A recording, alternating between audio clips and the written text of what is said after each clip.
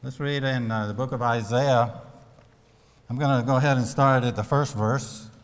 We've already read part of this lesson already. So I will do the background part as well as we read together right now.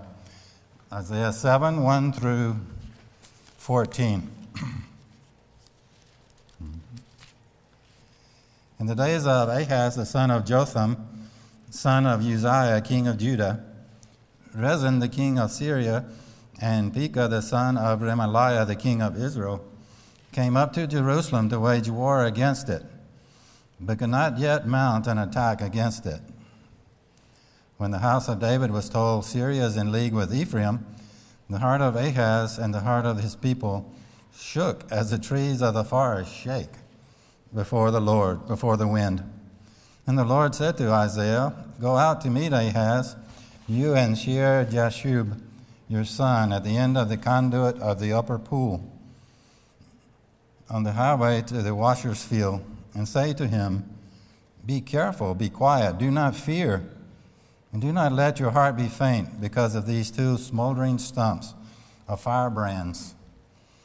At the fierce anger of Rezin and Syria and the son of Remaliah, because Syria with Ephraim and the son of Remaliah has devised evil against you, saying, let us go up against Judah and terrify it, and let us conquer it for ourselves, and set up the son of Tabeel as the king in the midst of it.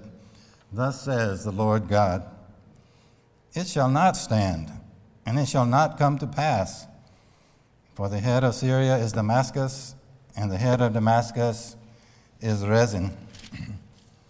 And within 65 years, Ephraim will be shattered from being a people, and the head of Ephraim is Samaria, and the head of Samaria is the son of Remaliah. If you are not firm in faith, you will not be firm at all. Then again the Lord spoke to Ahaz, ask a sign of the Lord your God. Let it be as deep as Sheol or as high as heaven. But Ahaz said, I will not ask, and I will not put the Lord to the test. And he said, hear then, O house of David, is it too little for you to weary men, that you weary my God also? Therefore, the Lord himself will give you a sign. Behold, the virgin shall conceive and bear a son, and shall call his name Emmanuel. Let us pray. Heavenly Father, we thank you for your word which you give us today. We thank you for the wonderful promises that are in your word. And we pray now you would bless this word to our hearts by your Holy Spirit. We pray in Jesus' name. Amen. How many of us here have been on a long trip? How many have been on a trip with small children? What is it that they always say? How much longer? When are we going to get there? It must be built into the human gene structure, because all kids do it everywhere. And I don't know who they learn it from, but they always seem to know what to say. They're always anticipating, they always want to get there, especially if they're going to grandmama and granddaddy's house. We've got a few of those here today, of us as well. And they're always wanting to get there, always looking forward. We're right now in the second week of Advent. We had our second candle this morning. And we're having a heightened sense of expectation as we move through the Advent season, as we wait and see one more candle, and then it will be Christmas. It will be the day that we celebrate the birth of our Lord Jesus Christ. But before Jesus was born, there were people already looking forward to his birth. All in the Old Testament, there was a great expectation of a coming Savior, a coming Messiah who would come to save the people. This started all the way back in Genesis with Adam and Eve. You remember when they had sinned, God started and he gave punishments to each one of them, Adam, Eve, and to the serpent, to Satan himself. And when he got to Satan, he said, the seed of the woman will crush your head. Because you will bite him on the heel, you'll injure him, you'll hurt him. But in the process, he's going to step on your head and destroy you. So all down through the years, the history of Israel, the people who believe God were looking forward to the coming of that day when their great spiritual enemy would be destroyed.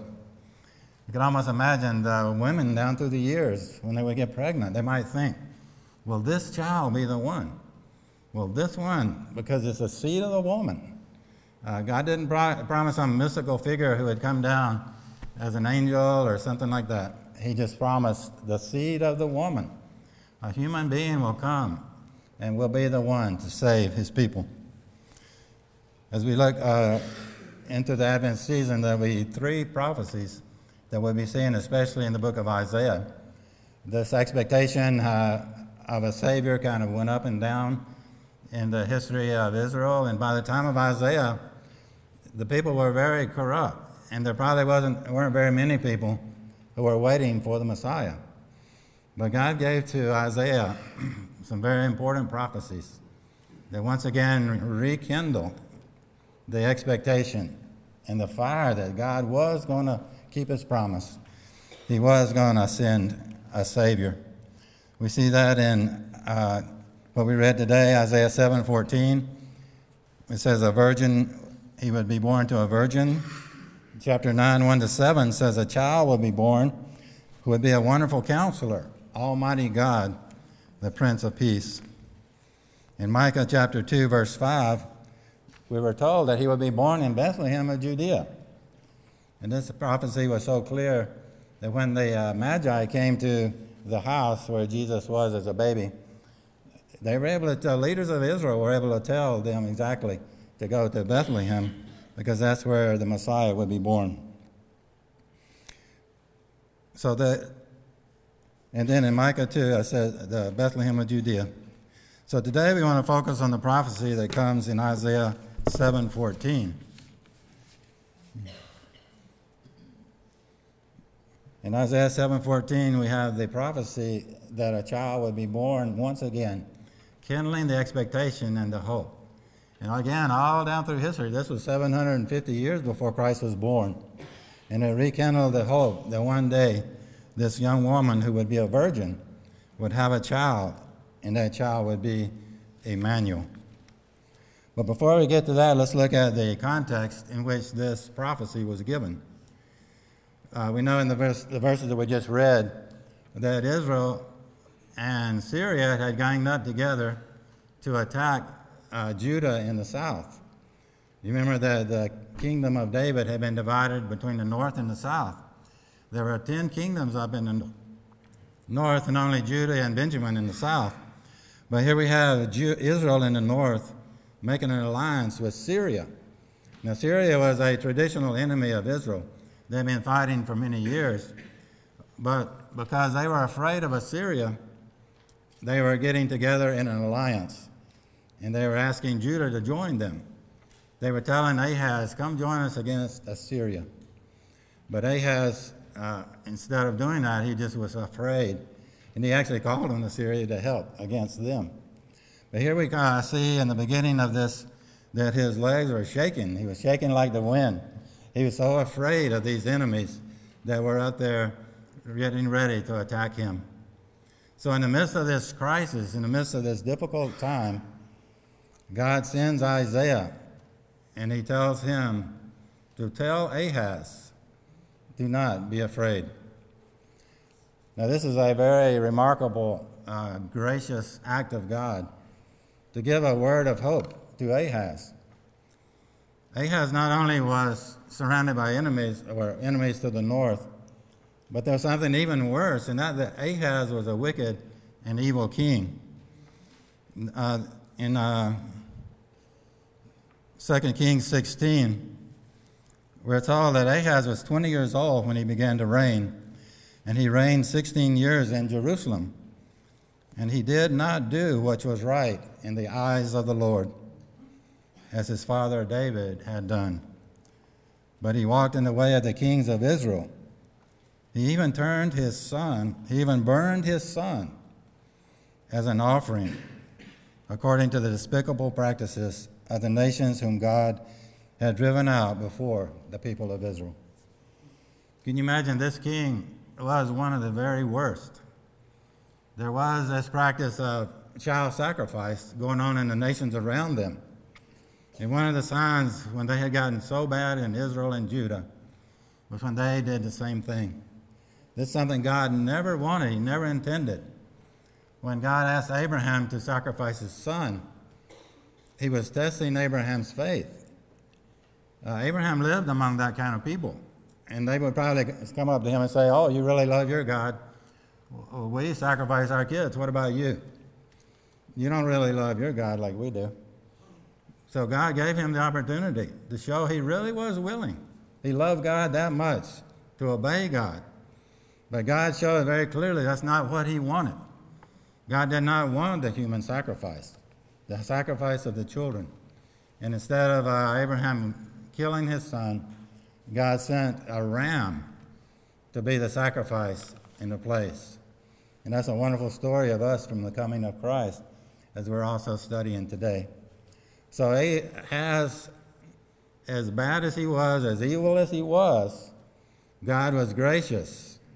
And God said, "I will spare you. Don't worry about those enemies. Don't worry about little Israel and big Syria. They're nothing. I will give you a relief from them. I will destroy them for you."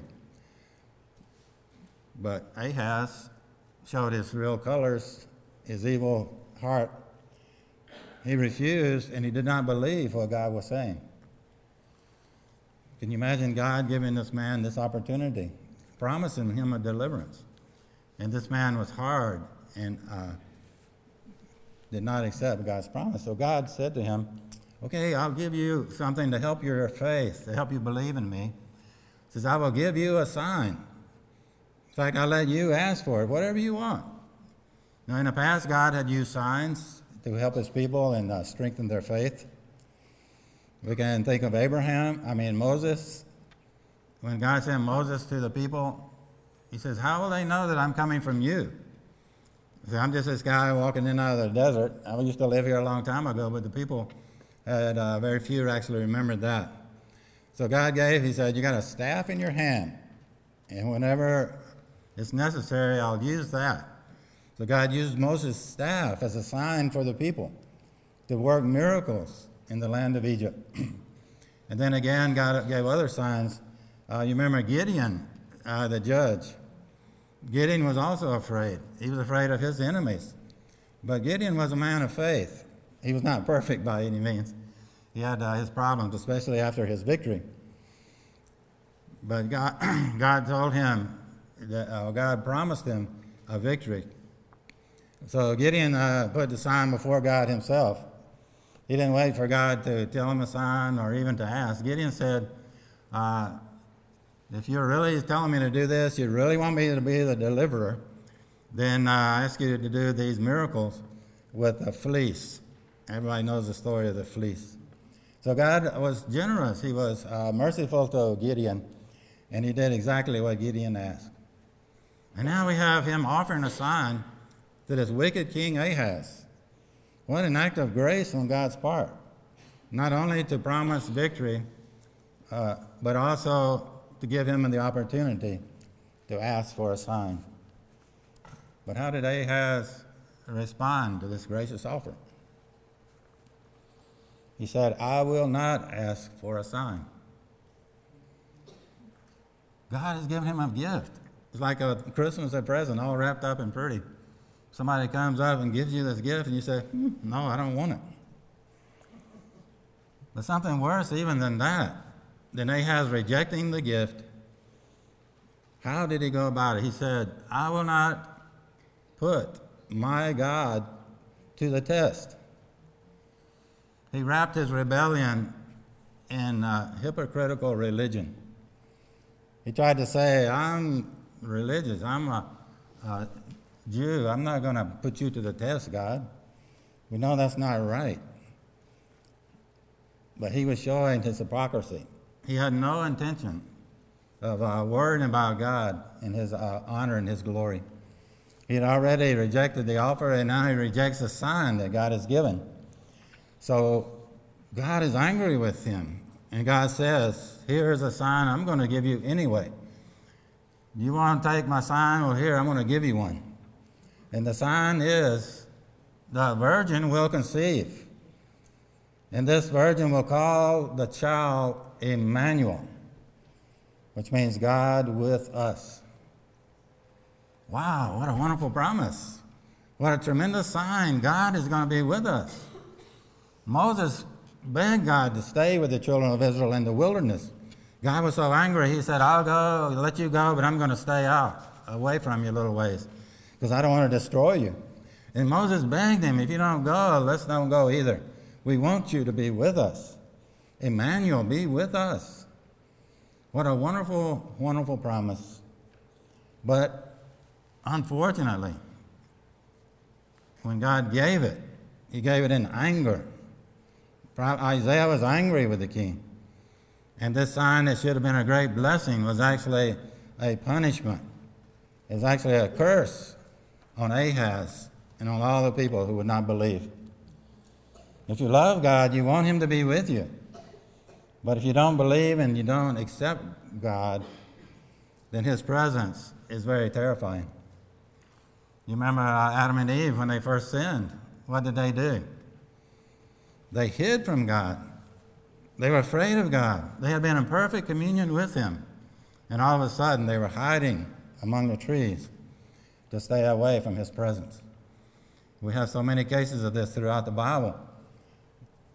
And then at the end of in the book of Revelation, we're told that the people were so afraid of God and his wrath that they would call for the rocks to fall on them to protect them from the presence of God. So we have this wonderful sign that God gave to his people, Emmanuel, God with us. So Ahaz rejected it, and God gave it as a punishment for him and all people who do not believe. But Isaiah was there. As Isaiah gave those words, they stirred his heart.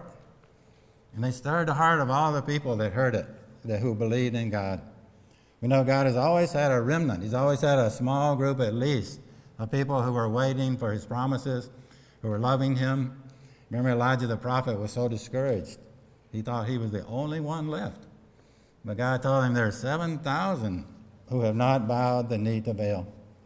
So here we are. Isaiah gives this promise as a judgment on Ahaz, but as a great hope for God's people.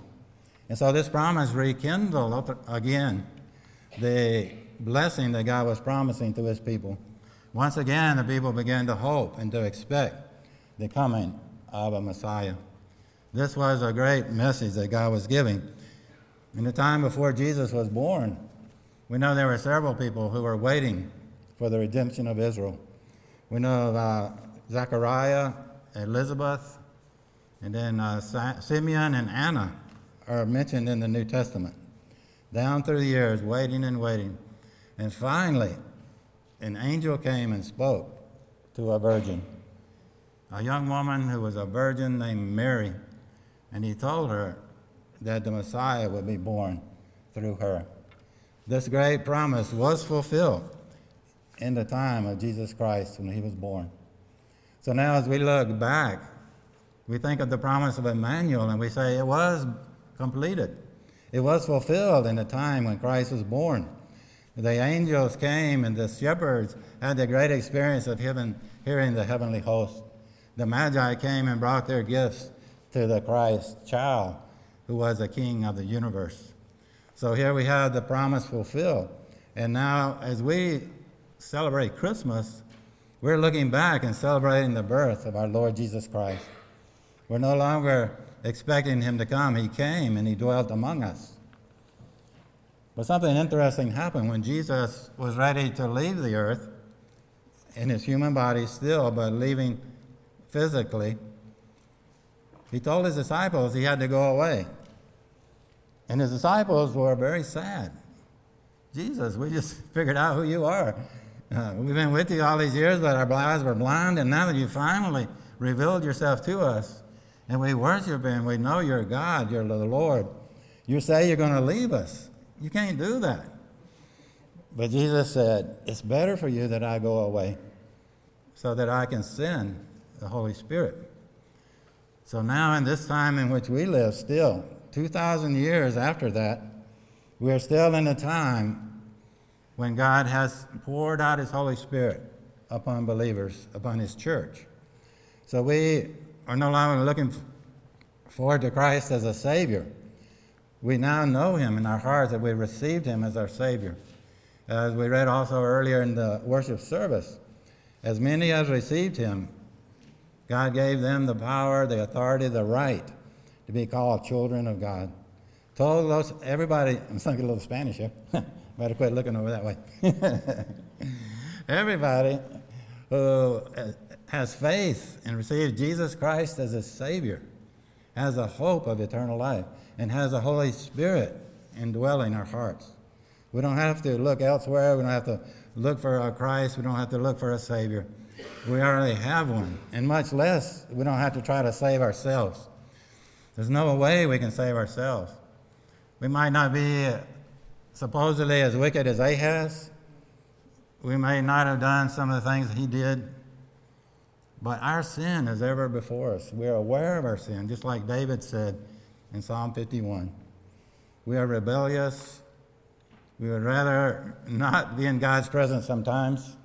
Or sometimes we're afraid of God because we know he judges sin. And we know we have sin in our hearts. So right now, we accept Christ as our Savior. We accept him as the one who gave his life on the cross to take our place, to pay for our sins on the cross.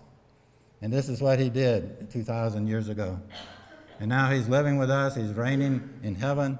He's with us by his Holy Spirit. But that's not the end of the story. Even though we have all this wonderful presence of God in our lives, we're still looking forward to something else. The promise of God is still to be fulfilled in its completion. And we look forward to that day when Christ comes again. He said, I will come again. When he went to heaven, the angel said, just as you saw him go, he will come back. In Revelation, he says he's coming. And it says he will be Emmanuel otra vez.